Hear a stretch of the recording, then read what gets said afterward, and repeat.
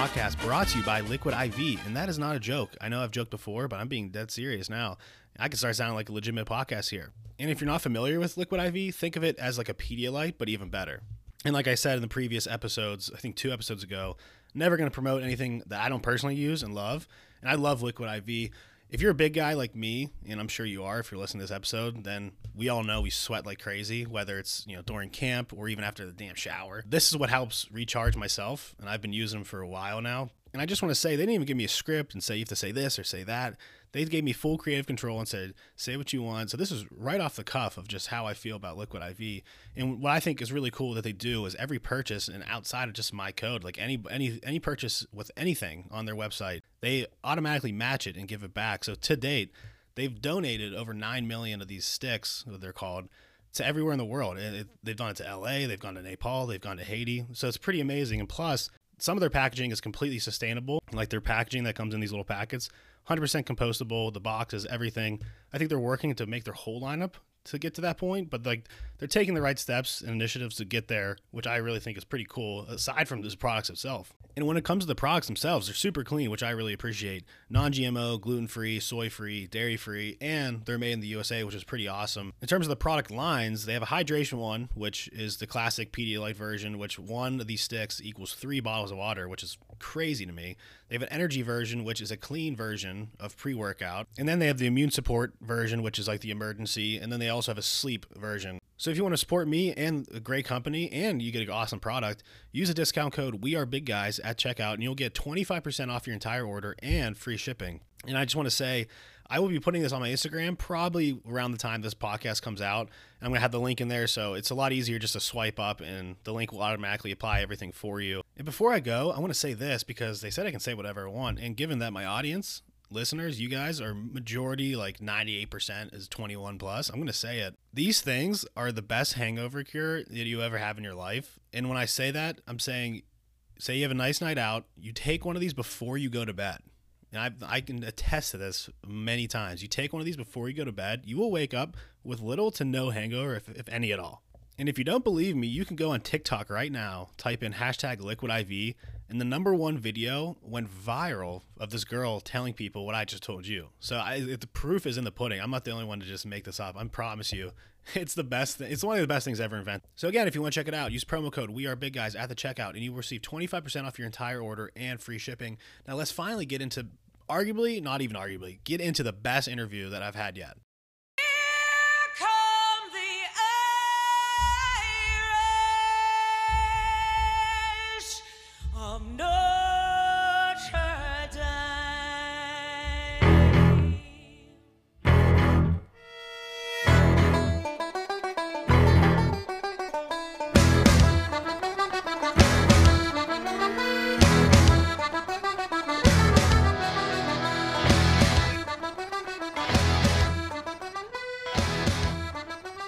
So we have a very special guest joining us on the podcast this episode. He was one of the best players during the Lou Holtz era at Notre Dame, 2-time college All-American, first-round draft pick, top 20 pick, a Super Bowl champion, 2021 College Football Hall of Fame inductee, and helped found the Joe Moore Award, which, as we all know, is awarded to the top offensive line unit in college football, making it the only major college football award to honor a group or unit, which is amazing. It's my favorite award ever. So without further ado, please welcome to the show, Aaron Taylor. I need to edit some clapping in there like that. Exactly. Oh, dude, I love it, man. Well, thanks for having me on, Patrick. This is it's been a crazy year, man. Like we were I don't know how you're going to edit this thing, but we were having a conversation, just two dudes talking about this last year and COVID and how crazy things have been. And ironically, when I got inducted into the College Football Hall of Fame, I had COVID, and that was early January when that happened. So I was kind of isolated from my family. And my wife texted me and she's like, "Hey, did you make it in the Hall of Fame?" I'm like, "I don't think so. I think the announcement's coming up, but I haven't heard anything. Nobody's called me. Nobody left me an email or whatever." She's like, "I just went to the box and opened it up, and there was a football in it." I was like, "FaceTime me." So she FaceTimes me and shows me the ball. And I'm like, "Oh my gosh, look at that." And that's literally how I found out. Through FaceTime. FaceTime from That's my wife. That's the open most. My mail. It's the most COVID thing ever. It's the most COVID thing ever. But there was nobody that showed up and knocked on my door like we saw with the NFL Hall of Famers and Yeah, the huge guy. No, it was my wife on FaceTime. So it was incredible, man. Like I kind of had a feeling that it was coming at some point, and I know that you could be nominated 5 times, and humbly, like my resume stood on its own, and it's kind of a weird deal, dude. I'll be honest, to like get acknowledged for something you did 35 years ago. It's like that hay's been in the barn a long time. So it was one of those things where it gave me an opportunity to reflect. And I think the best part about it, Patrick, was the several hundred text messages, emails, phone calls I got. Like former high school teammates, parents were calling me that I hadn't talked to in 20 years. Ron Wolf, the general manager at Green Bay that drafted me out of Notre Dame, sent me a text. Like, and I hadn't talked to him since I left Green Bay. So it was incredible. And I woke up that next morning, and because I was isolated, I had the time on my hand. I went down and I keep a gratitude journal. And we talked about mental health or will here in a bit, but that's a key thing for me is to focus on the good shit so that my mind doesn't go crazy. And, you have to chase ghosts and start picking up blitzes that aren't coming, if you know what I'm talking about. So I wrote down every name of every person, place, or thing that helps me be recognized. And what I quickly realized is that although it was an individual recognition, it was really a group of accomplishment. And that was what was most profoundly impactful for me, was just how much love and support and adoration I had from people around me. And honestly, man, that's the thing that I think has meant the most to me, is that network and being a part of this game in such a unique way with great people.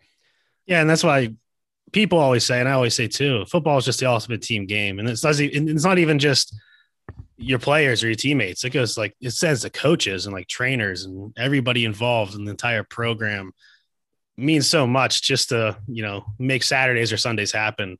So that's pretty awesome. Congratulations on the honor. Now, knowing you, I feel like you might know this, but if you don't, you're the 48th Notre Dame football player to be inducted into the Hall of Fame, which is the most ever. Like any other school, nobody has more than Notre Dame. And when I think of Notre Dame, I think of like cream of the crop, like best, arguably the top football program ever in college football history. I mean, you have traditions like the play like a champion sign, which is synonymous with Notre Dame football, the pep rallies, the touchdown Jesus, the Golden Dome, the Rockney gravesite. Like there's just so much tradition and history there. So I want to kick this off with just asking you straight up, what makes Notre Dame football so special? Ooh, man. The quick and easy answer is the people, right? It's a special place to begin with. It's when you go on campus, for those of the listeners that have had the opportunity to go there, it's like Catholic Disneyland, man. You just walk on there and like everything's manicured. There's these big ass friendly squirrels that come up and eat, nuts and stuff out of your hands or whatever. But it's a beautiful setting. But I think more than that, because of maybe the Catholic thread that runs through it, it was a type of place that like, if you weren't a Notre Dame dude, you didn't want anything to do with it. And I came out in 90 from De La Salle High School out on the West Coast. And that was 2 years removed from the national championship. That was year 1 of the NBC contract. So Notre Dame football was it. Lou Holtz was, I think, year 3, and things were rolling.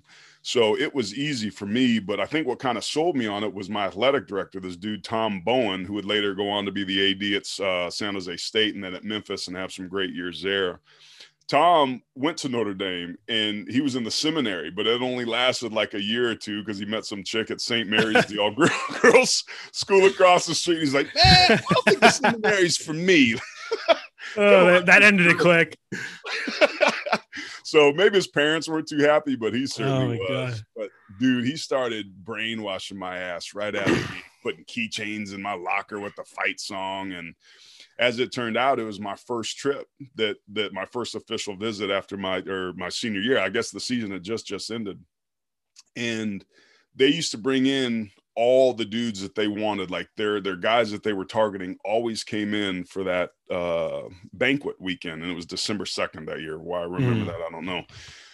But it was me, it was Bryant Young, it was Jerome Bettis. It was like there were 26 guys there, and I think 20 of us that went on that trip ended up signing. And I think one of the only dudes that didn't was like Andre Hastings. He ended up going to Tennessee, but like we clicked right out of the gate, man. And I was a California kid. I had this big ass Russian hat and this Patagonia jacket that I had to buy specifically for that trip because I didn't have any warm winter clothes. And I rode in the car with this dude, Dean Lytle. And Dean was from North Carolina, would end up playing D-line and kind of fullback. And I'd never met somebody from the South or that had an accent. And it was just like we clicked right out of the gate. And there was a humility that ran through, I think, the cats that came in that class, and Jeff Burris, who I'd later be a captain with, and Tim Ruddy, who's from Pennsylvania, that was the center for Dan Marino for 10 years. Like, we had some dudes on that team, man. But I think looking back, it felt familiar when I was on campus and looking at the dome, and Aaron Taylor, your ass has a chance to be one of the finest offensive linemen ever came out of California, Notre Dame. And I was hook, line, and sinker, man. But he wasn't lying. Yeah, the people make the place. Well, it seems like such a special place. I've yet to get there, but I know I'm going to get there sooner than later. My oldest brother, one of his very good friends, was a 4-year starter at Notre Dame, on the national championship team that played Alabama, actually, unfortunately. Yeah, that didn't go so well. But just getting to talk with him and just experience, like, there's just something about how Notre Dame alum, whether it's a student or an athlete like you guys, like there's just a different like excitement and joy and just passion for Notre Dame and the branding. I always talk to my friends about this. There's people that wear Notre Dame stuff that have no affiliation with Notre Dame other than maybe they're Catholic, like you said, maybe they like the football team, but it's amazing just the brand that Notre Dame has across, the spectrum from sports and just the world in general. No doubt, man. And like when you think college football, it's passion, it's rivalry, it's tradition, but it's also regionality, right? It's a very regionalized sport. 100%. The SEC or the Midwest and the Big Ten, the ACC. It's like you land in the state of Alabama, where I just was to present them with the Joe Moore Award this spring, and Cole Kublik came up, and it was really good. Brad Fichtel, who was a guy that was there with us in year one. And just so the listeners are clear, I'm going to be recruiting Patrick to be a part of the Joe Moore Award for this 2021 season. I'll just Stay say that right tuned for now. more there. But the thing that was unique about Notre Dame is during World War II, they would have these newsreels. And for whatever reason, Notre Dame was the only sport that was covered on the back end of those newsreels that went national. So they created what was called Subway alumni, people that were affiliated and passionate about Notre Dame, but to your point, never went there, never had been on campus, but they kind of became America's team starting back in the 1940s. So it's a really unique institution in collegiate football because of the national following. And you go, all the Shamrock Series games, wherever you go, the stadiums are packed. Part of the reason I chose to go there was every year we alternated between Stanford and USC playing in California. So I'd always get to go home. And invariably, we'd walk into the stadium and it felt like a home game. It was crazy. Yeah, and one of the best quotes that I have to read, and I'm not even saying just on the podcast history, just in football, in my opinion, this quote just got me fired. I wanted to run through a wall for Notre Dame, and I have no affiliation with Notre Dame, but I'm going to read this quote from you. It says, Aaron Taylor said it best. I was fortunate enough to have a career in professional football, and I played in 2 Super Bowls, and we won one of them. But it still doesn't compare to the thrill of running out of the tunnel in Notre Dame Stadium. So can you just explain to me that quote and how much Notre Dame means to you? And I want to talk about Notre Dame Stadium. Is that the best college football stadium in the country, in your opinion? I'm biased. There's some great venues.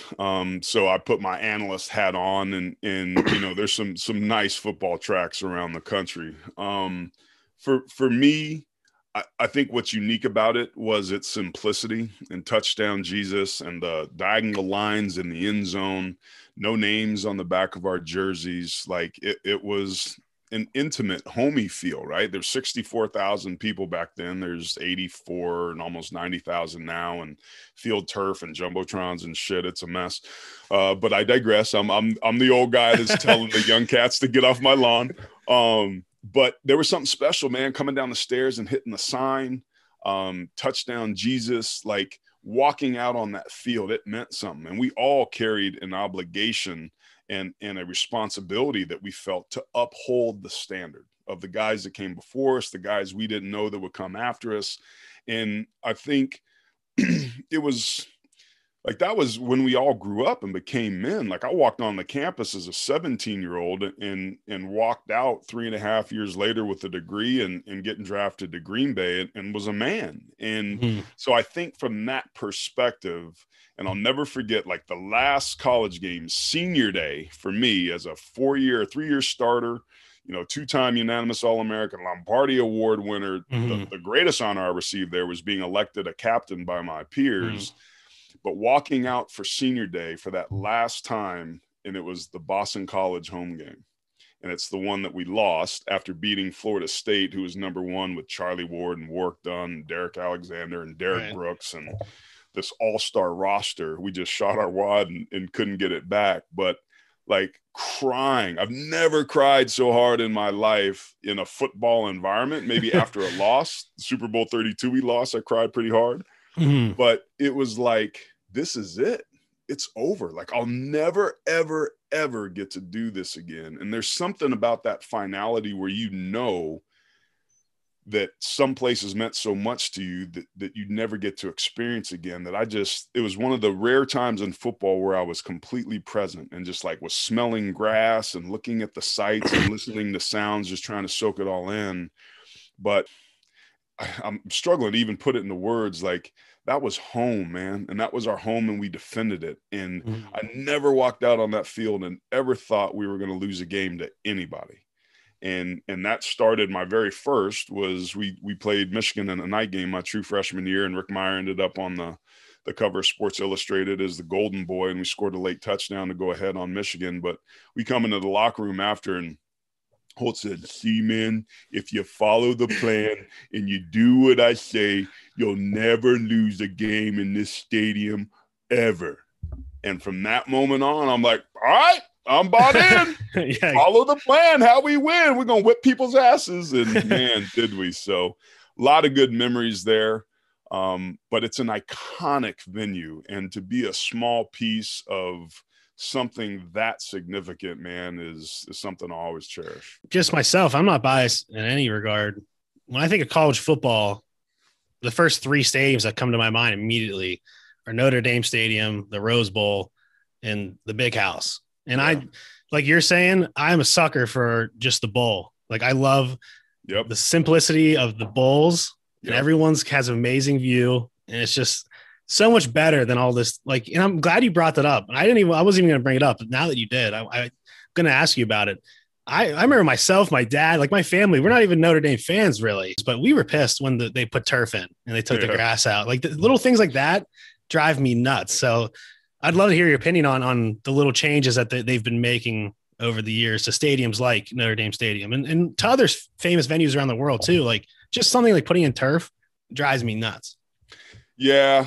And, man, we could still use 8 tracks to listen to music, but there's, better ways to enjoy there's no better way to play football than on a perfectly manicured grass field. I'll die on that hill. And I'll die on that hill with you. And economically, it makes more sense to have field turf, particularly in the Midwest where weather involved. And it's like, it's all economic driven, but like from a certain respect, like Notre Dame was forced to make those changes reluctantly and keeping up with the Joneses. And I'm a guy that grew up in the 90s and was a much simpler kid. Like, you can't have an old ass archaic stadium that looks like it did back in 1940 with kids that are coming up today, because they got too many other options to go play that. And they were doing that. And there was, a dark period for Notre Dame for 10 plus years that, they weren't getting the recruits because they couldn't keep up with the Joneses. They were still practicing at Loftus in the indoor practice field where I practiced. And they just built that beautiful new complex and the new Goob building that, started, I think, 5 or 6 years ago. They had to modernize. And the tail has always wagged the dog. And that's been economics. And Notre Dame held out, I think, as long as they could. But I was like, wait, you're putting a row on top and you can't see touchdown Jesus? Like, what? Right. So those are the things where I think it hurt me and a lot of the traditionalists. It sounds like your family, but at being fair, I get it. They had to do it to be able to keep up with the Joneses, because the Joneses have been getting their shit together for these last 20 years. And kids that are coming out and getting recruited now have a lot of options other than Notre Dame to go play football. Yeah, that's a great point. It's the recruiting aspect has just gone so out of control, in my opinion. And I don't know if it's for good or for worse, but it's just crazy what you see nowadays with the facilities and everything that other schools are offering now. So I completely understand, see that side of the argument for Notre Dame. To be able to get these kids, you got to have a nice locker room and beautiful turf and everything. But being a Pittsburgh native, as I've said, I got asked about Jerome Bettis, the bus. He's a legend in the Burgh. I was just wondering, as a lineman, I played with some great guys in high school. 4 guys, 1 went to Wisconsin, 2 went to Pitt, 1 went to Mount Union, won many championships there. And there's just something about when you have a great athlete, a great player behind you. My coach always said, like, they make you right. So if you don't get the most full block, that's all he needs, a little crack daylight, they'll hit it. Or if you don't reach a guy enough or take him a certain way, they'll cut up and go the other way. They'll make it right. So I've always loved playing for exceptional backs. And granted, they weren't Hall of Famers like some of the guys you played with. But I have to imagine either on the field or off the field, there's got to be at least 1 or 2 great Jerome Bettis stories. Oh my gosh, man. Like, I know this is probably a family friendly show, but like another way to say what you said about they make you right is they un-F things up.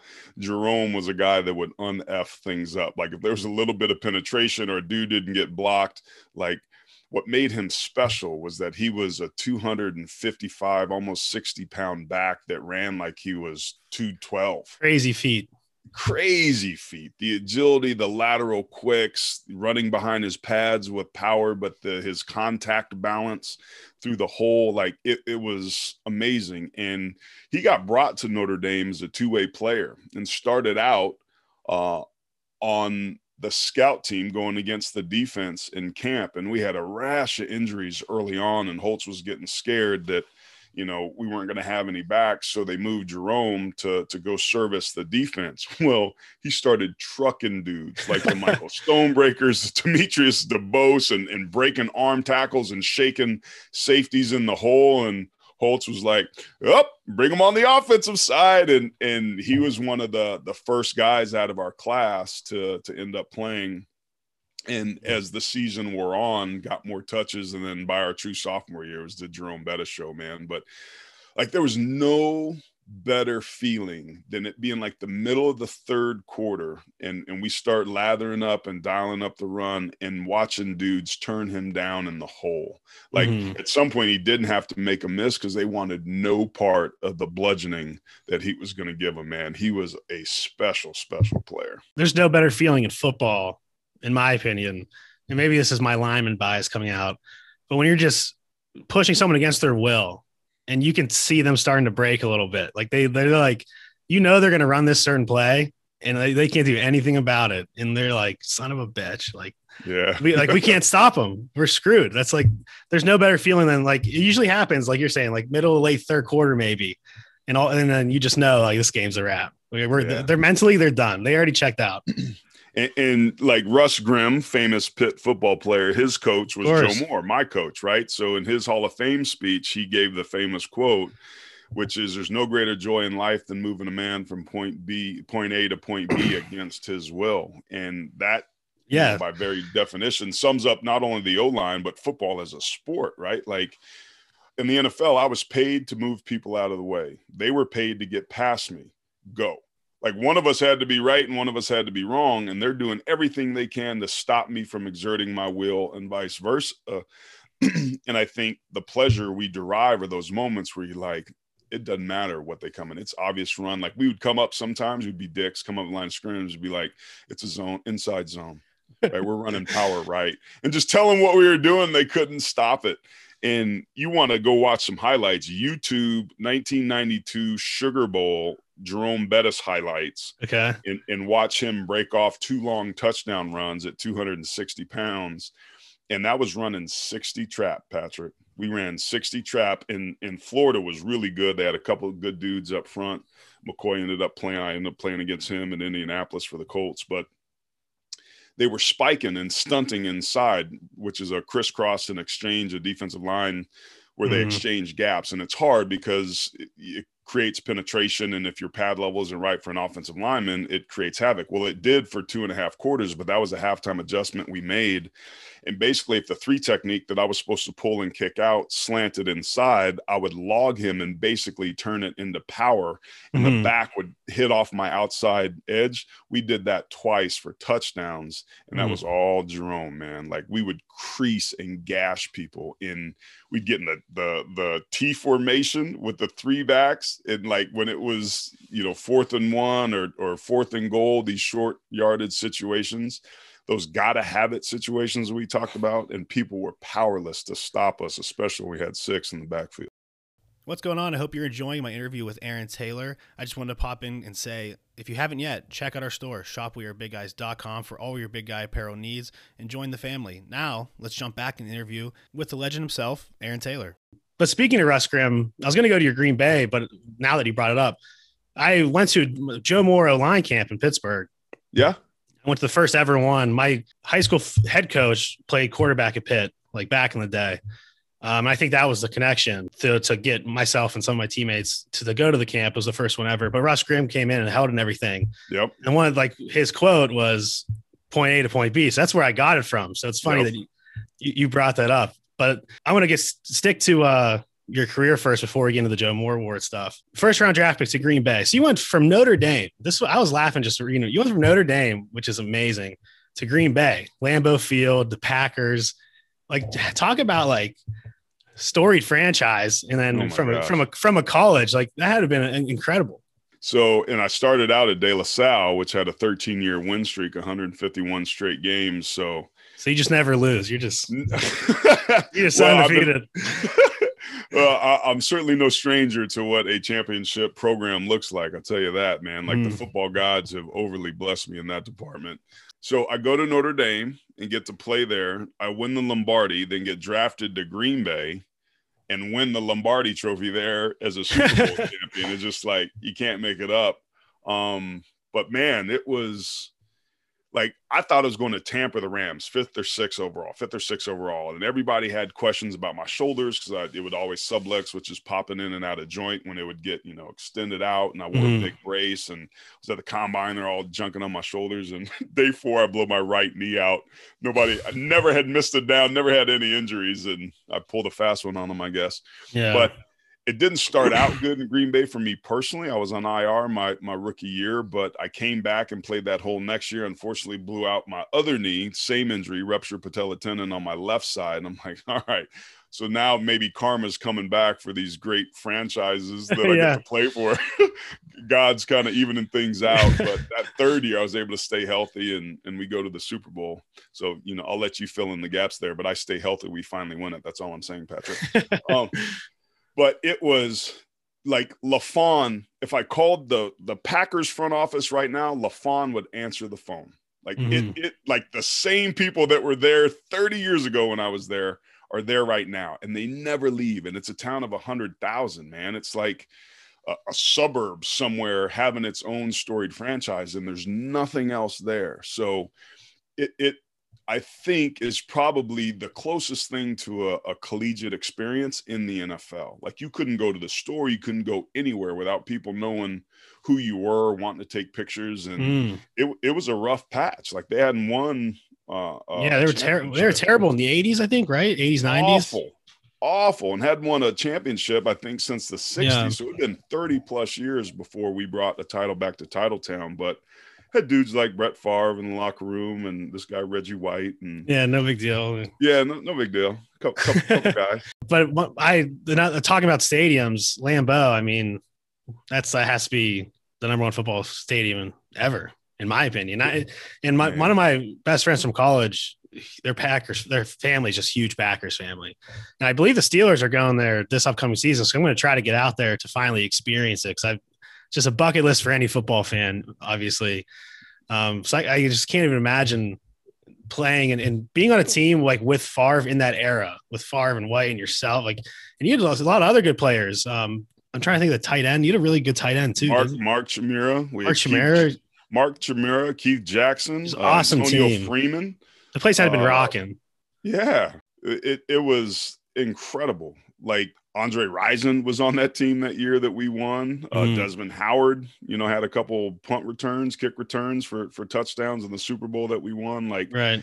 And that was the thing that was so crazy was Robert Brooks was on that team. Was like, we had one football, but we had some dudes at the receiver position. And somehow, some way, Homer kept our container and locker room such that whoever got the ball got featured was happy. We didn't have a lot of dudes where, wow, I want more touches, I want more this, and I want more that. There was some of that, obviously, because egos get involved.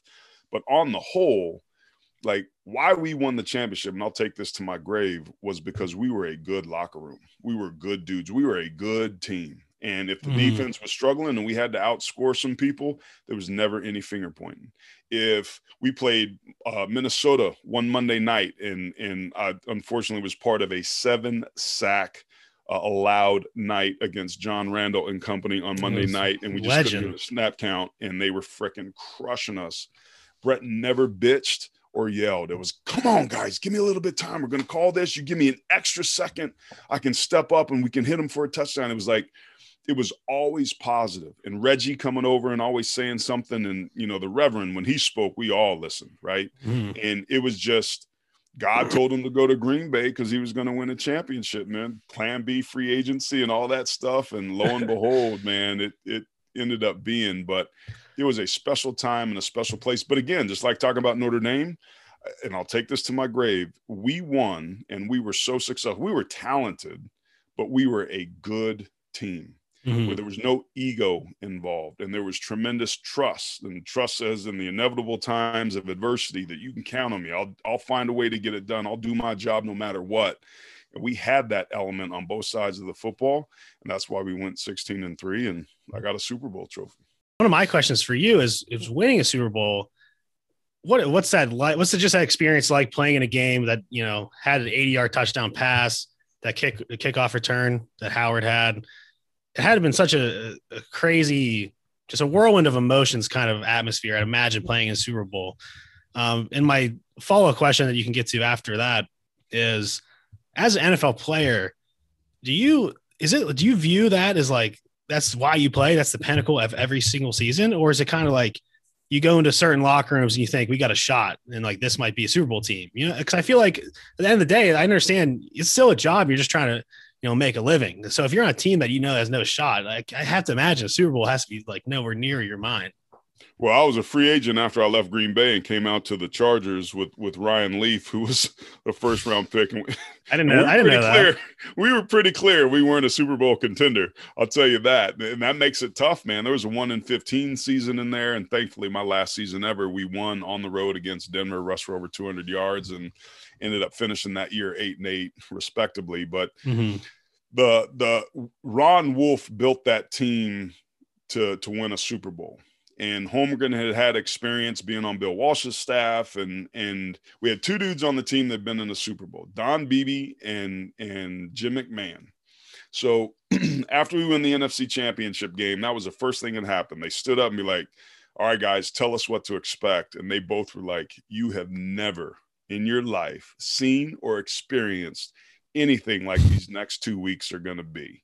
And like at that, we all just kind of stood up on the edges of our seats and we're all ears. And he's like, the amount of media attention and coordination with family and ticket requests, and it's just a shit show around you. So going down there and being able to make it a business trip, which we all say, like, it's never been more important than what we're going to do, and especially down in New Orleans.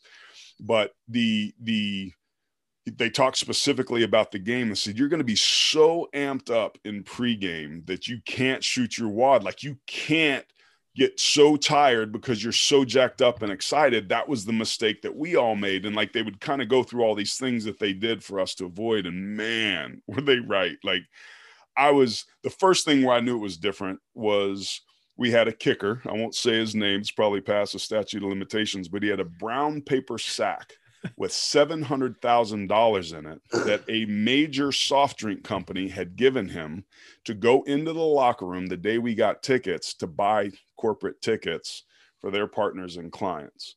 And because Green Bay doesn't have an owner, we each got 30 tickets. We got like 2 premium 50-yard line tickets and then like a chunk that were kind of good and then like some nosebleed seats. Like I walked out of that locker room with like $50,000 in cash from selling my tickets. Like that was indicator 1 that it was going to be different. Indicator 2 was during media day, I did an interview in Japanese to some radio or TV station from Japan with an interpreter. That was 2. Number 3 was in pregame, being so jacked up, like being as tired as I've ever been in my life prior to kickoff because your adrenaline's running and like you're covering the ball down instead of just running 5 or 6 yards, like 50 yards downfield. Yeah. And coming back in, and then we had the pregame show. ZZ Top played at halftime. You come back out, and there's all this smoke from the pyrotechnics. After you get off the field from warming up, before the game started, was like 37 minutes. Like you had to stretch all over again. Like it was nothing about it was familiar or the cadence of a normal game, and that's why the team that manages all that and makes the fewest mistakes ends up winning because it's exponentially different and challenging because of the nature of what it is. Yeah, one of the biggest things that always blew my mind, just a thing of from strictly a player perspective, are the, like you said, the monster breaks, whether it's the halftime show or the pregame show. Like I feel like that the way you have to manage that as a player in terms of stretching and like during halftime when you went in there, like what did you guys do during the halftime? I know it's like a half hour long. Yeah, and usually you have like 4 minutes, right? Like you come in, you go to the bathroom, you get water, you go get a shot or whatever it is you need. You come back, the coaches all leave and are talking as an offense, as a defense, as a team, and then they come back out and kind of the information runs down from the staff to us, and here's the adjustments we're going to make. We run 2-jet protection instead of sliding to the wheel. We're going to do it to the mic and blah, blah, whatever. So it was like 17 minutes. So like we're ready to go back out and have made the adjustments, but it's like – so 10 minutes at least more. Yeah. So it's like, what do you do with that 10 minutes? We had never had 10 minutes. And it's very similar to when there's rain delays and like teams come out, they're hot, they're winning, boom, then lightning strikes and you go sit down. Like the team that manages that the best usually wins. And I was part of a game at Air Force where the game 100% flip-flopped between the two teams because of weather related, because you just don't know how to handle that. So it was awkward. And what they talked about was, just stay focused, stay amongst yourselves. I tried to calm down and relax and close my eyes because I tended to be a player that was too amped. And the more relaxed I was, the better I played. So it allowed for that. But it was like the speed of that game, Patrick, it's the fastest I've ever played football in my life. I had no idea that the game of football, the thing that I'd done my entire life, could be played that fast. Because everyone's adrenaline is just pumping. Oh, dude. The opening play, the series of the game for us offensively, there was a TV timeout halfway through. And like, we'd run 6 plays or 7 plays and they call a TV timeout. And I look over at Frank Winters, our center. I'm like, oh my God. Like, are you tired? Like, I can't breathe. Oh my God, what's that? He's like, dude, we got to settle down, dude. We got to settle down. And we just like, we were so amped and it took a series or 2 to kind of settle down. And they had this dude, Ted Johnson, number 52, a linebacker. I swear to God, his freaking head was made out of cement. And like he came downhill on a zone play and like met me like a yard, off the ball and was like hitting a freaking brick wall. And we got 2 or 3 or 4 yards or whatever it was. I come back to the huddle. I'm like, yo, buckle your junk for 52. He is bringing it. And it's just. That's unbelievable. That, it was a blur and just became football, but it was. That was one of my least favorite. I played tackle in high school, so I didn't experience a lot. But I played guard in college, and one of the worst, my least favorite thing was when the linebackers would just come downhill and just meet you in the hole. So I can't even imagine like specimens doing that. Like that'd be. That's like it's like you said. It's like you literally just ran into a brick wall at full speed. I just ran into a brick wall. Like that's. See this play call. You're telling me I'm just gonna run into a brick wall. All right, got it. Break. Oh man. So if I got CTE, it's probably Ted's fault. Welcome to the second intermission of the interview. I'm here to tell you about Liquid IV. Amazing for hydration, amazing for recovery, amazing for hangovers. So if you're interested in trying it out, use promo code WeAreBigGuys, and you will receive 25% off your entire order and free shipping. Now let's get back to the interview with former Notre Dame star and Super Bowl champion for the Green Bay Packers, Aaron Taylor. Before we move on for the Packers, quickly, Brett Favre, Reggie White, two of the greatest players ever in the history of the game. What was it like being on a team in the huddle with a guy like Brett? Because I've heard awesome stories about him as a leader, so maybe you can verify him or maybe you can say they're wrong. And then Reggie, obviously just a special guy, not even aside from football, just a human being. What was it like? What was it like being able to, be on the same team as him and go up against him in practice? Brett was special. I'll start with him. Toughest guy I've played with on any level in any position. His pain tolerance and ability to endure. And a lot of times we talk about toughness in the sport of football in terms of like the punishment we can deliver and give out. But there's another piece of toughness which can be used synonymously with resilience. It's about how much pain you can endure and tolerate yourself. And Brett was phenomenal at that. Like as a football player, he was a winner. He wanted the ball in his hands. He was a gunslinger. He would take chances. But as he got more mature in his career, those chances tended to play out. But he was a dude that was the team practical joker, like letting off stink bombs and team meetings and, doing all sort of stuff to get underneath Holmgren's skin. But he was a fun dude. He was cheap as shit. Like we weren't getting no isotoners. He took us all down to Cancun one year, I think after the year we won the Super Bowl, on like a free thank you trip. And he had to sign autographs. And as part of that, he said, "Hey, I negotiated you guys get free airfare and rooms." Like, sweet, man. Like, finally, Favre comes through. Mm-hmm. And then on day like 3 of the trip, he's like, "Oh, by the way, you guys have to come with me tomorrow and you're going to be signing autographs for 2 hours." We're like, what? He sold his soul for the trip. Oh my God. It was probably the plan all along with him. But like, that's what you loved about him, man. He was just a simple country dude from Mississippi that loved ball and was extremely talented. He was a winner. And I remember there was I think it was my 3rd year there, maybe my 2nd, that he got hurt the week before, didn't take a snap in practice, literally crutched in from the players' lot into the stadium on Sunday, gets shot up, throws 3 touchdowns against Cincinnati, and crutches out of the stadium after the game. And there's a play, we were heading on the TV as you're watching it left to right. So I don't know what quarter it was, but Frank got beat right off the snap. And we were at like the plus 25 or so. And Brett hit Robert Brooks on a quick slant, I think. And there were 2 defenders, like Robert caught the ball on the goal line. There were 2 defenders, maybe 3 yards to either side of Robert, right? So 6 yards apart with Robert in the middle. I think it was RB. Favre throws a dime from like the 25-yard line with basically bracket coverage on our best receiver, and somehow threaded that ball with his arm strength there. And both hands went, they tried to slap it down and couldn't. And like all of us looked at each other, we're like, holy smokes. Like you watched it on film, you're like, no. Oh my God.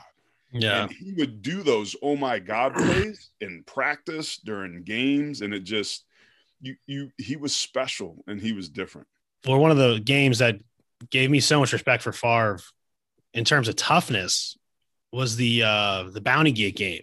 Yeah. I mean, when he was just getting pounded, he didn't stop once. He didn't complain to the refs. He went on. And even after the game, I don't think he ever really said much about it. He was just like, whatever. Like I couldn't believe the amount of toughness he took in that game and the way he handled it after. I was so impressed with it.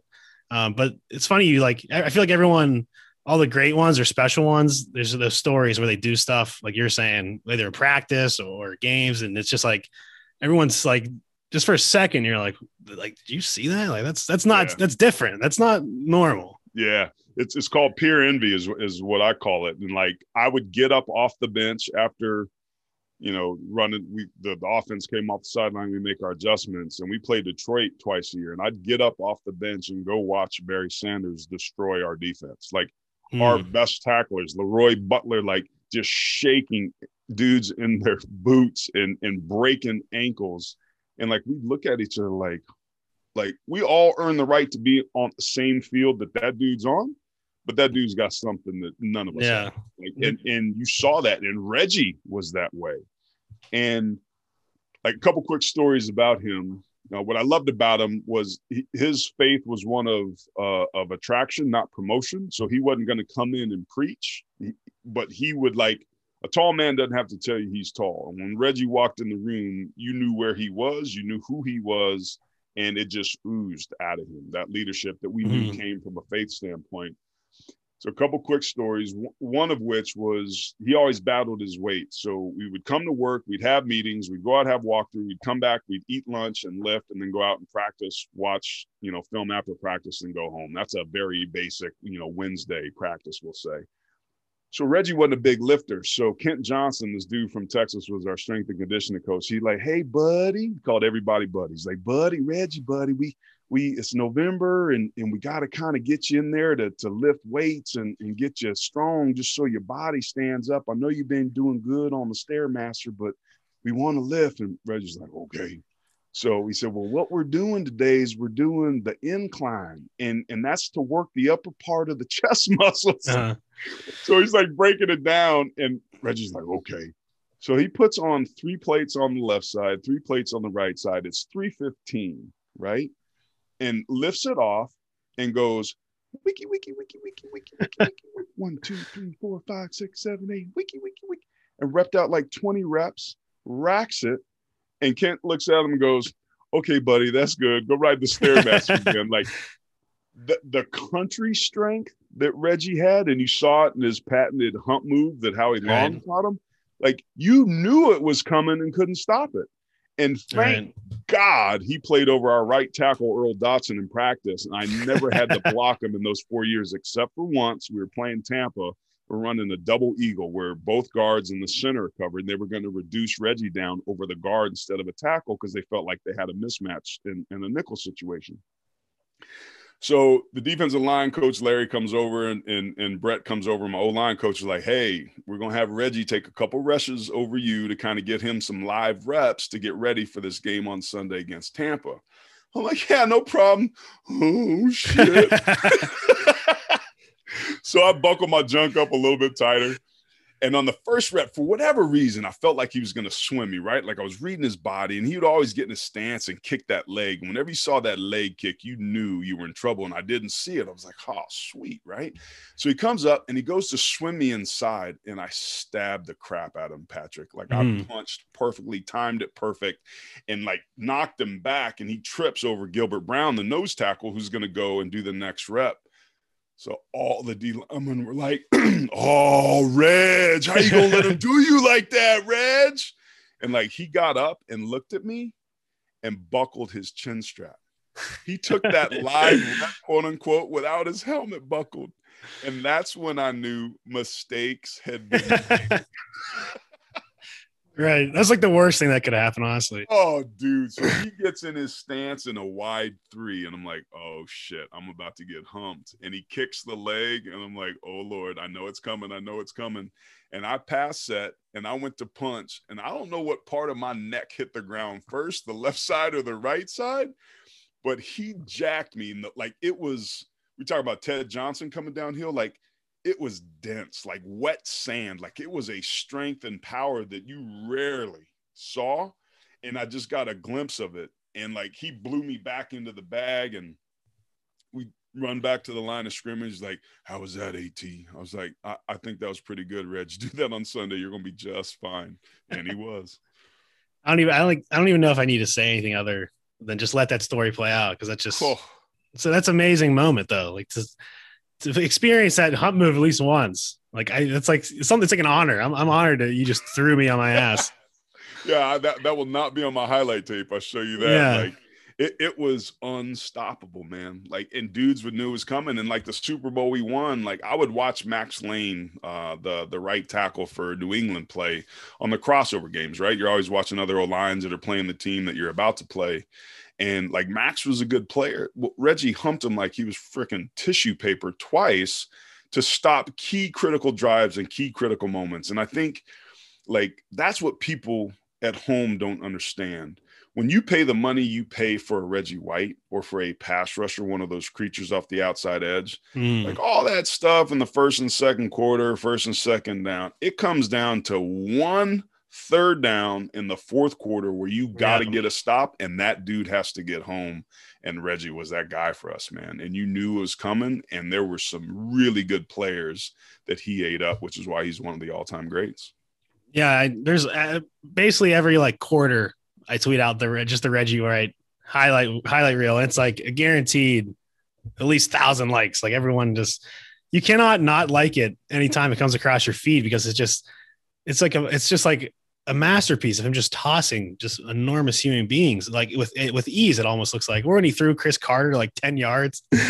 It's just hilarious scene to see that. But it seemed like not only was he an amazing player off the field, I mean, on the field, but he seemed like he was just as good a guy off the field. And seeing some of the specials that have been done on him, it seems like he was a great guy. So it must have been an honor to play with someone like that. No doubt, man. Patrick, I'll tell you this story. This is probably sums up Reggie better than anything. We talked about him being a man of faith, God telling him to go to Green Bay to make the Super Bowl. Well, in the NFC Championship game, he ends up tearing his hamstring, and it's torn pretty good. He doesn't finish the game. We win. We know we're going on. And come into the locker room, we're all celebrating, and then it all hits us. Oh, man, like we lost Reggie. So we all run in the locker room, be like, hey, how's he doing? It's like, it doesn't look good. And he's like hobbled. Like, this is King Kong and Superman that you're watching, kind of be touched with kryptonite and turn into Clark Kent a little bit. And it was like super deflating. So they come in, they test. The way they test you for hamstring injuries, they lay you prone face down and they have you bend both your hamstrings, and they try to push and straighten your legs to push your toes down on the table on the good one to establish your baseline strength. And then they do that with the hurt one to see how much strength loss there is. And that's a pretty good indication of how bad the tear is. Well, they did that with Reggie, and his strong leg they couldn't move. The off leg, the injured one, they did, and there was nothing there. He had zero strength, which isn't a good sign. So Pat McKenzie was the orthopedic surgeon, might even still be. He's a huge Notre Dame fan. In a special guy for me for another story for another time. But he says, Reggie, you're done.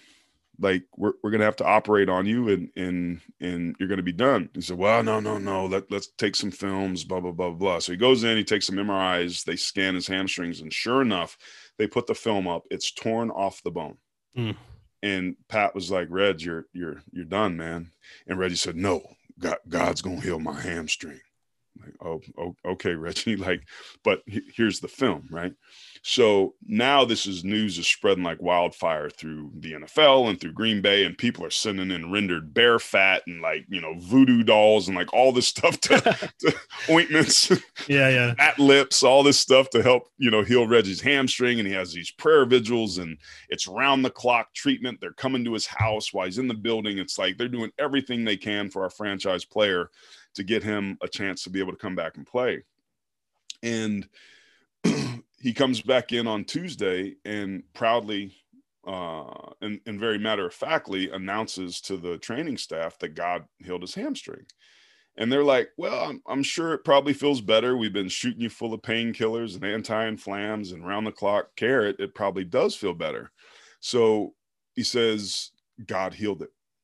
Okay, Reg, lay down on the table. We'll test it. They test his baseline leg, super strong. They go to test his injured leg, just as strong. They do it again. Test the injured leg, just as strong. Now they're like, wait, it should be feeling better, but shouldn't be feeling this good. Let's order another scan.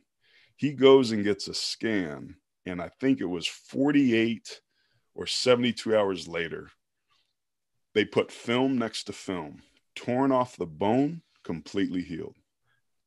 I don't know exactly. And Pat McKenzie, the orthopedic surgeon, if you somehow get a chance to talk to him, he said, Aaron, I've never seen anything like it in my life. There's no medical explanation for how he was able to be healed other than God healed his hamstring. So if you ever run into Pat or talk to him, ask that question. It was one of the many things I think that Reggie did that made him supernatural. I don't even know what to say. That doesn't make any sense. There's no explanation. There's nothing. There's no medical explanation for that. God, healed my hamstring. Oh yeah, all right, Reg. Yeah. He was the last one laughing, I guess. Yeah, he was right. He was different, man. He was different. Some cats are built different. But the Joe Moore Award, I want to talk about that because the inception of it, like the background, if you could just explain how all of this went down, how, I don't know, are you the founder of it or are you one of some people that founded it? I'm just curious about the whole background of the award itself and what it's all about. Well, Joe Moore was my offensive line coach when I was at Notre Dame, and candidly, he was the best offensive line coach to ever coach the position on the collegiate level. He sent 52 guys to the NFL in 18 seasons at both Pitt and Notre Dame, and there was 2 years at Temple there.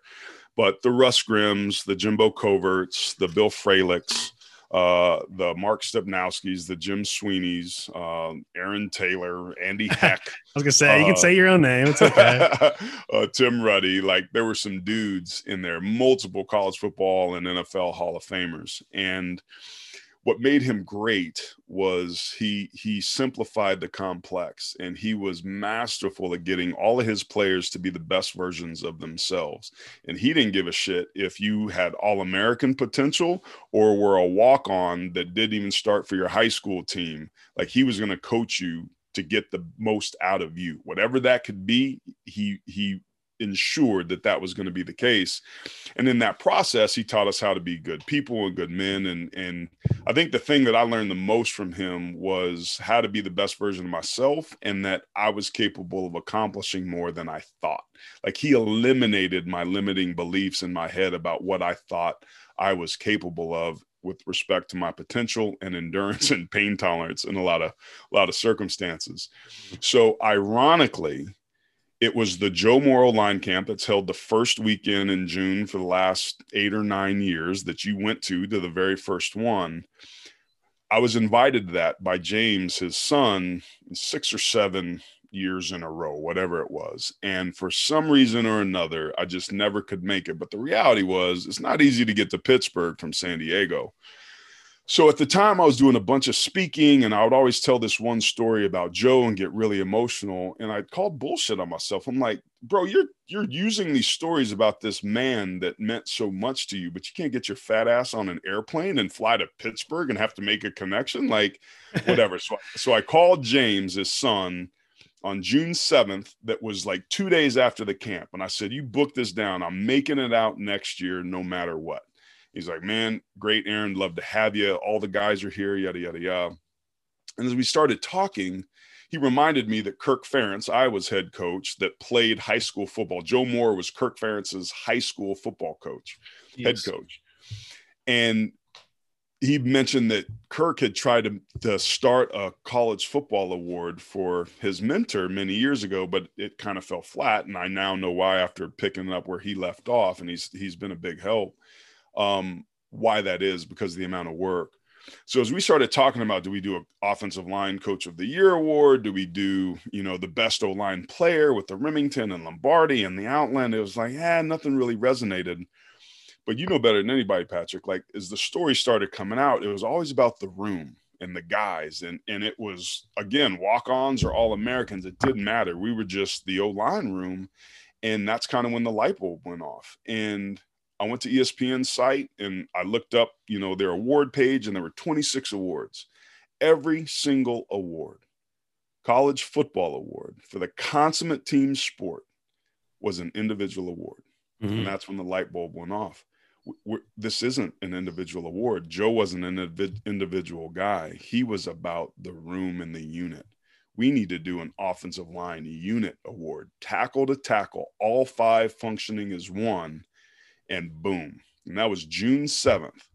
Well, fast forward to December 20th of that same year, and the trophy that I just presented to Alabama, that LSU won before that Oklahoma won before that Notre Dame won before that Iowa won before that Alabama won in its inaugural year. That same trophy was designed, the artwork was shot, the armature and the clay models and the trophy molds were all made, the wooden base, all that was put together in Pittsburgh by the Vanderlyn Company. They do great stuff.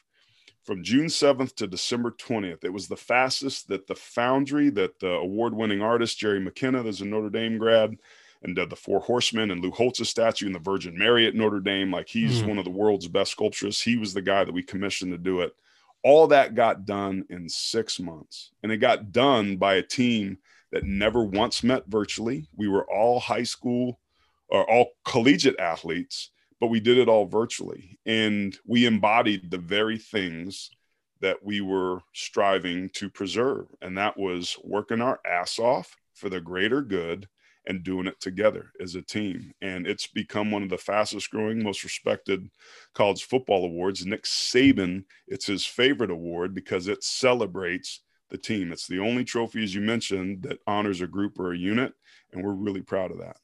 Yeah, it's an incredible award, in my opinion. And then the sheer size too is awesome because, you know, as linemen, big guys, the bigger, the better. So I love the size of it as well. But the sculpture, I guess, is what it would be called. I think it's such a cool looking trophy. Like, I think it's amazing. Like, even those little ones that you give out to the guys individually. If I was a offensive lineman or even just a group, like, I would strive to try to get one of those trophies in my life because, like, that's how badass they are, in my opinion. I just love the award so much. And I have some really, really famous people that follow me, really cool people in different fields follow me. But when the Joe Moore Award account followed me, I was like so fired up. I was like, this is awesome. You know, it's just like you're saying, there's all individual awards, and it just doesn't feel right that like an individual lineman gets in, you know, one award because it's never about one guy. And that's why my account, it was just the big guy, and that's my name, the big guy. But I changed my username, so we are big guys. And I think a lot of people think it means we are big guys, like the people running the account. But I changed it to meaning like, this is all of us. Like, this is all our, this is our account. This isn't my account. This is our community. So I think that's why the award, just for so many different reasons, resonates with me so much. Well, that's a testament to who you are because you're on brand with what we represent, right? And that's what's unique about our position. Like, I never met you. I never played with you. You reached out and wanted to do something, and knowing what you've done and who you are, like, there's a camaraderie and a brotherhood just from the fact that we played the same position, whether it's at Williams or Notre Dame, it doesn't matter. Like, we're all in this deal together. And that's one of the things I'm most proud of, I think, with the award is our tagline, I am because of us. Like, that defines what our award and our position's about. And really, on a much deeper level, and another story for another time, like what our country used to be, or at least was aspirationally wanting to be, like this notion of the greatness that we're a part of. Like, I'm defined by the circles that I sit in, the rooms of which, you know, I participate in my friends and all those sort of things. So this notion of we are big guys, or I am because of us, is at the heart of what the O-line position is about. And it's an honor to come on your show and to talk some shop. And I look forward. I got a ton of Joe Moore's. Like, there's so much crazy, coincidental, like football God or actual God things that took place to allow this to happen. It would blow your mind. And I really look forward to sharing that with you at some point. Yeah, like we said already during this, there's got to be a part 2 at some point, and we can get in depth of more of these things. But I don't want to take all your time, so I'm going to transition to the last question I always ask guys: your favorite food. And recently, I've been asking guys like Cole. I asked him, if you're in Auburn, what's the best food you got to get if you're there, or Birmingham? So for you, what's your favorite food? It can be what you get out. It could be a homemade meal, and if you're at Notre Dame visiting, like, what's the place you got to go to eat? Man, what's my favorite food? Like, if I'm on a desert island and I only have to eat one thing, God dang, that's so hard. Good barbecue is hard to beat. Okay. It's hard to beat. And I love to barbecue, but I also love to fish. So I do a lot of sushi and fusion and that sort of stuff. I love curries and earthy Thai or Indian. I'll eat the corn out of cat turds, man. Like I'm not real discriminatory when it comes to eating, but I think well done barbecue is probably at the top of the heap. In South Bend, a CJ's Pub Burger, the best, still to this day, the best hamburger I've ever had in my life. And maybe that's because I was full of Long Island iced teas or $3 pitchers. But if you get to Notre Dame, get to CJ's Pub. It's an iconic staple and probably the place that we had the most fun after games when I was in college. Okay, that's awesome. You're not the first to say barbecue, so I respect that answer. And I'm definitely going to be getting to Notre Dame, hopefully sooner than later. And when I go, I'm definitely going to have to hit that place out, especially if there's like $3 pitchers or something you said. That was back then. Inflation's gone up a little bit. Yeah, you never know. But Aaron, that's all I have for you. So I'm going to sign off here and thank you so much for joining on. I wish you a lot of luck in all your ventures. Well, I appreciate it, Patrick. I've really enjoyed the Big Guy, your Twitter account. And it's really nice to get a chance to know you and get to know the person behind that. It hasn't surprised me at all that you are who you are, because somehow, some way in the clips that you put out, that comes across. And I'd love to have you be a part of the Joe Moore Award in some capacity, because you'd fit right in. Well, thank you very much. I just wanted to pop in and quickly say, when I was doing this interview with Aaron, we actually talked 10 to 15 minutes before I actually started recording, and I wasn't sure where to put this segment into the interview because I couldn't really find a good place where this managed to fit. So what I'm going to do is this last 5 to 10 minutes or so of discussion between Aaron and I'm going to throw that in now. So while the actual quote unquote interview ended, this is us talking before the actual interview technically began. And he knew I was recording. So there was a lot that I ended up taking out that didn't want to get this going too crazy long, but I thought this was a good portion that should be included. So if you've made it this far and you're still listening and enjoying the interview, thank you so much for making this far. And here is the last little segment of Aaron and I talking before any of the interview actually started. Well, I would challenge that a little bit, bro, because like we all are ex-athletes a hell of a lot longer than we're ever going to play, but very few of us get to leave on our own terms. So even if it's, leaving injury your junior year at Williams College, or me getting hurt on day 4 in our underwear in Green Bay and blowing out my right patella tendon, like the feelings are identical. My wife played pro beach volleyball and was in 2 Olympics, and she struggled with her transition. And at the heart of that's the identity, right? Like we've always been what we've always done. And that goes away. You were forced to answer the question, like, who am I now that I'm no longer playing ball? And holy shit, was that hard to kind of sift through. It took me almost 10 years to kind of figure that out. So I've seen it across all levels, all sports, that when we hang them up, and especially when it's hung up on us, man, it's difficult. Yeah, I couldn't agree more. And I've talked to people about that. And that's why one thing I'm very passionate about is just mental health awareness in general, because I've had friends who, went the D1 route, didn't make the league. And then like they're just lost in the world because, like you're saying, your whole entire life, you're always the athlete and you're always one of the, better athletes if you made it to the level that you guys have played at. So you're kind of like the big man on campus your whole life. And then all of a sudden, what do you do now? You're just like an unemployed guy trying to figure out what the hell you want to do in life. But one of the biggest things that helped me was my Big Guy account. Once I stopped playing, I was able to like really take it seriously. And it was something I was passionate about. And I've worked at some small little podcasts on campus and college to get used to trying to talk on a mic. And it's something I've always been interested in doing. So that's where the whole background of all this comes from is, it was a really hard time when it happened, but I'm thankful for when it did happen because it also helped me kind of transition to this and helped me figure out before college ended, like this is something I'm really passionate about, want to do. No question, man. I agree wholeheartedly. And when I retired, like when I went and kind of reverse engineered what I had, what was missing, and what I was trying to replace, like I didn't know what that was. What I've come to understand is that there's basically 5 things, kind of the 5 pillars of fulfillment, if you will. And the first was income. That's obviously, how I receive value for value I bring. Then there's the identity piece, which was how I'm known to the world. But there was also underneath that, how I'm known to myself. In addition to that, it's significance, how I know I make a difference, right? 80 times a practice or a game, you're making your job, good block, good read, good adjustment, good, blah, blah, blah, blah, blah. the purpose piece was the big one for me, like why I felt like I was put on the earth. Like all of that evaporated in an instant. And then the final fifth one is community, right? Knowing that I'm a small part of something greater than myself. When you blew out your arm and your wrist and had the pins put in and all that, like in an instant, poof, all that disappeared. So what I found, and this is true for a lot of guys, whether they played in the NFL or, you know, a D3 college, that we spend so, like, I don't think people understand what it takes to perform at the level of even being an athlete, period, in college, in the NFL. Like it's all consuming. And that's how we're able to continue to elevate when the dudes we played with in high school didn't.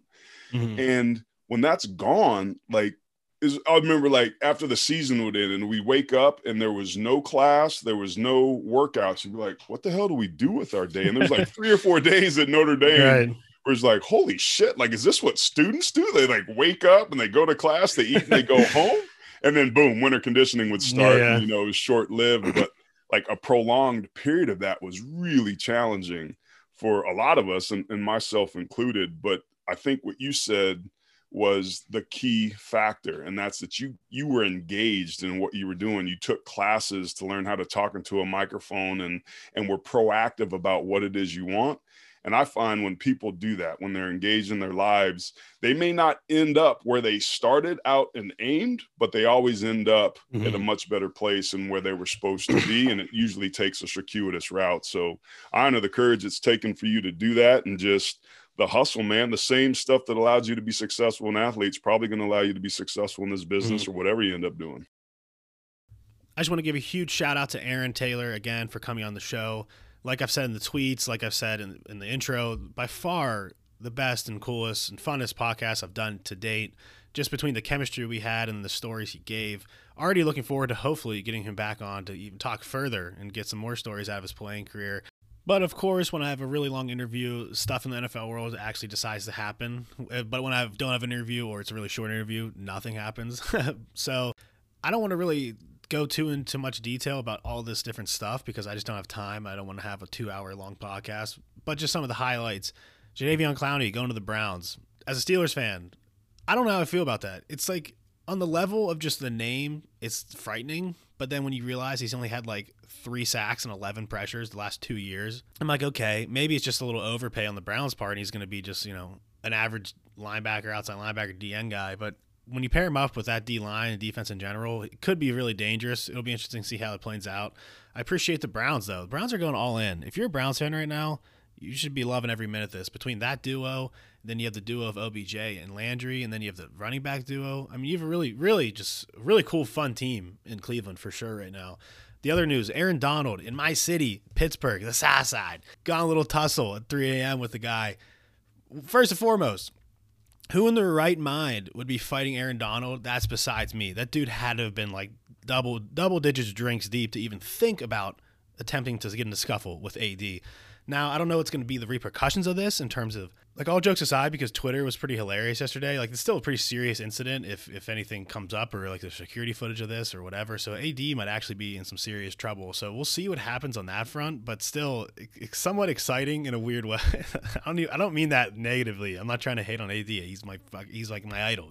I'm from Pittsburgh. He's from Pittsburgh. He went to Pitt. No AD hate, but it's still exciting news in the NFL world this time because we're all just waiting for the NFL draft. Last but not least, Julian Edelman retiring. It's hard to imagine the New England Patriots without Brady, Edelman, and Gronk. It's the end of an era. And honestly, I hated all those guys when we played them, but there's also a level of respect for all of them as players, because if you're a football player, you understand how good they are and talented. And this reminded me of when all the Ravens, like the Ray Lewis, Ed Reed, Terrell Suggs, when they all left that defense.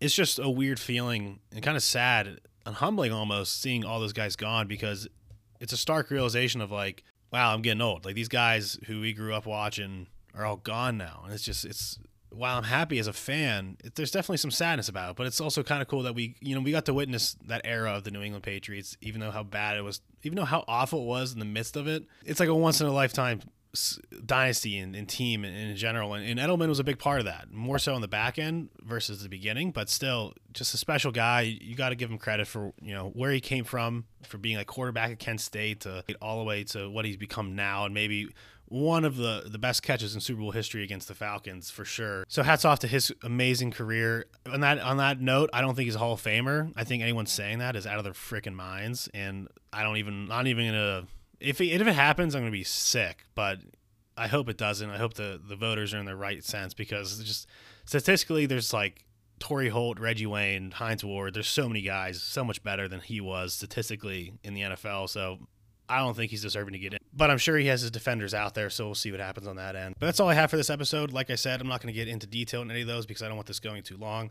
I hope you enjoyed my interview with Aaron Taylor, and I hope to keep bringing other cool interviews like that to the show. And as always, thanks for tuning in. If you haven't yet, follow me on all my social medias, Twitter, Instagram, TikTok at We Are Big Guys, and the podcast Twitter at The Big Uglies Pod. Please subscribe, download, write a review, give me a rating, 5 stars preferably, no big deal. And last but not least, again, check out the We Are Big Guy store if you haven't yet to find all your big guy apparel needs. And if you want to give Liquid IV a shot, use the promo code We Are Big Guys at the checkout, get 25% off and free shipping on your order, or just check out my Instagram. There'll be a link there. You can swipe up and check out their products there. All right. Thank you for listening. Thank you for tuning in. Thank you for supporting. Thank you for everything you guys do. I will see you guys next week.